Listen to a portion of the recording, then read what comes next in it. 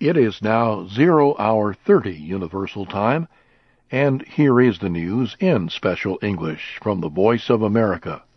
I'm Robert Cohen in Washington. The United Nations Security Council is set to vote Saturday on whether to send a team of military observers to Syria to watch over a ceasefire between rebels and government forces. The ceasefire began Thursday after negotiations by diplomat Kofi Annan acting for the UN and the Arab League. However, on Friday, Syrian security forces shot and killed at least 5 protesters. Activist groups and Turkish villagers say Syrian troops and rebel forces fought near the Turkish border. Also Friday, large anti-government protests were held across the country. Activists say government forces fired on demonstrators in several cities. Thousands of Egyptians protested in Tahrir Square Friday against the presidential candidacy of former President Hosni Mubarak's spy chief. Omar Suleiman announced Friday that he would run for president in the elections. He says he is running to prevent the Islamists gaining too much power. The protest was called for by the Muslim Brotherhood and other Islamist groups. They are demanding the country's ruling generals bar Mr. Suleiman and any ousted government officials from campaigning. Algerians buried former President Ahmed Ben Bella Friday. He was buried next to other independence fighters in Algiers. The anti-colonial hero was praised as the father of Algerian independence. Mr. Ben Bella served as Algeria's first president after the country won independence from France in 1962. He died Wednesday. He was 95 years old. In Burma, British Prime Minister David Cameron and Burmese opposition leader Aung San Suu Kyi have announced support for suspending restrictions on the former military government. Mr. Cameron met with Aung San Suu Kyi at her home in Rangoon on Friday. Mr. Cameron said an arms restriction on the nation should remain in place. He said he and Aung San Suu Kyi agreed the suspension of the restrictions should be linked to democratic reforms. Mr. Cameron is the first Western leader to visit Burma in 50 years. Delegations from Iran and other nations are in Turkey one day before talks on Iran's disputed nuclear program.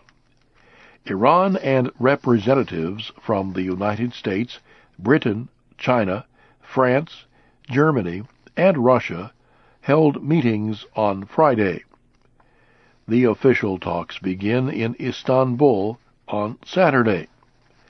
Iran faces Western restrictions over accusations that it is trying to develop a nuclear bomb.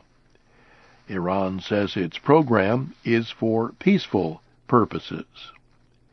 You are listening to the news in VOA Special English. United Nations Secretary General Ban Ki-moon has joined international leaders in condemning North Korea's launch of a long-distance rocket, even though the test failed. The rocket broke up and crashed into the Yellow Sea shortly after it was launched on Friday. North Korea's official news agency admitted the rocket failed to send what it says is a weather satellite into orbit. North Korea ignored international protests and appeals not to launch the rocket.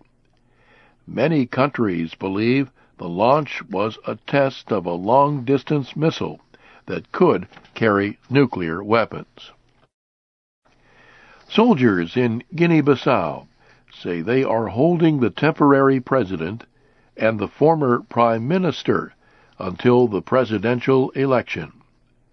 A military spokesman has confirmed the detentions and the safety of the two men.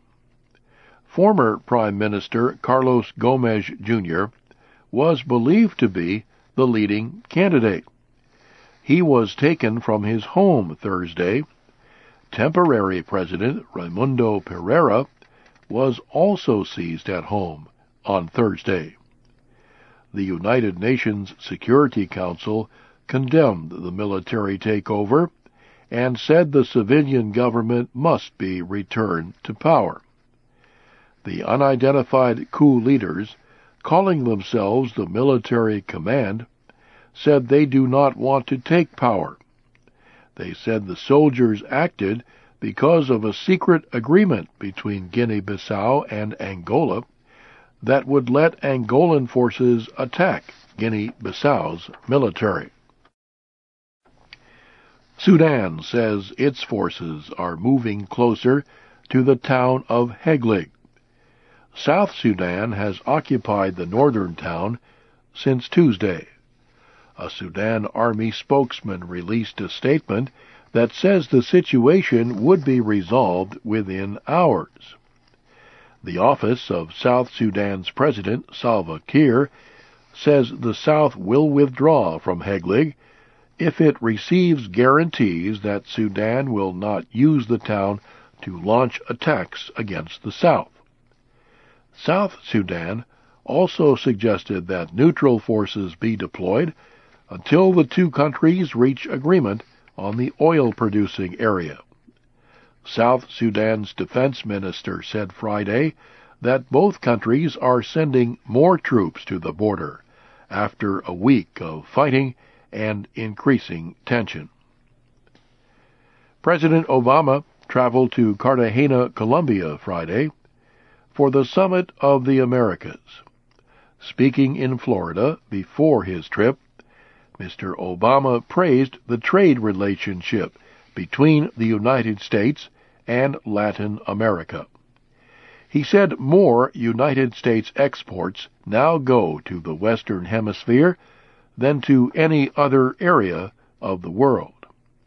Some Latin American leaders are unhappy with the United States' long war on drugs in the hemisphere and its blockade of Cuba.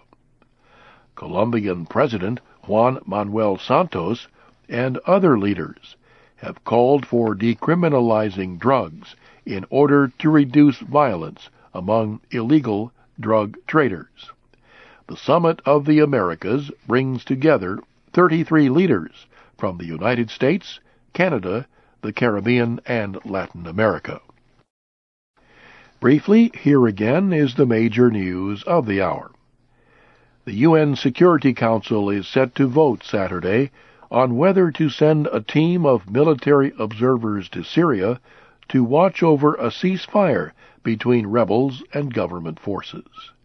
In Burma, the British Prime Minister and Burmese opposition leader have announced support for suspending restrictions on the country. And soldiers in Guinea-Bissau are holding the temporary president and prime minister. From Washington, that's the news in VOA Special.